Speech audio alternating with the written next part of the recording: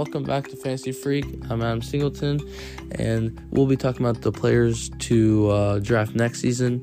And for quarterback, it would be definitely Joe Burrow or Justin Herbert, and both of them coming out their second season. And with Joe Burrow going into the Super Bowl, amazing story after tearing his ACL and just killing it in the playoffs, leading his team, who they're big underdogs, and their Bengals team hasn't been in the Super Bowl since the 1980s. And then Justin Herbert this season has had amazing stats with throwing the ball deep and getting touchdowns and having amazing plays. And then with the wide receivers would be Amon St. Brown, who was just incredible late in the season for the fantasy football playoffs and was averaging 20-plus points a game and just stellar, and looking forward to we'll see him next year, and I think he will be one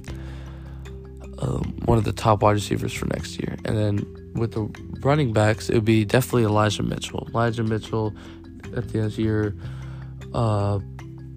really showed really what he could do, and he really helped this offense improve and make this far in the playoffs. And with Jimmy G and Trey Lance, they don't really know what their quarterback situation is. They'll be leaning on the running game, and he will just improve from last year, because from this year he didn't play in the full season. He missed around 3 to 4 games. He was just killing it and almost had 1,000 yards as a rookie. And then for tight end, definitely Kyle Pitts. He had an amazing season this year. Not as many touchdowns, but will help Matt Ryan and the Falcons improve from last year. With Kyle Pitts or Calvin Ridley not knowing where he's going to go and what's his status, I really think that Kyle Pitts is going to step it up. He'll be getting those red zone targets and getting those yardage, and then be one of the best with George Kittle and Travis Kelce. Another player to watch for the wide receivers is definitely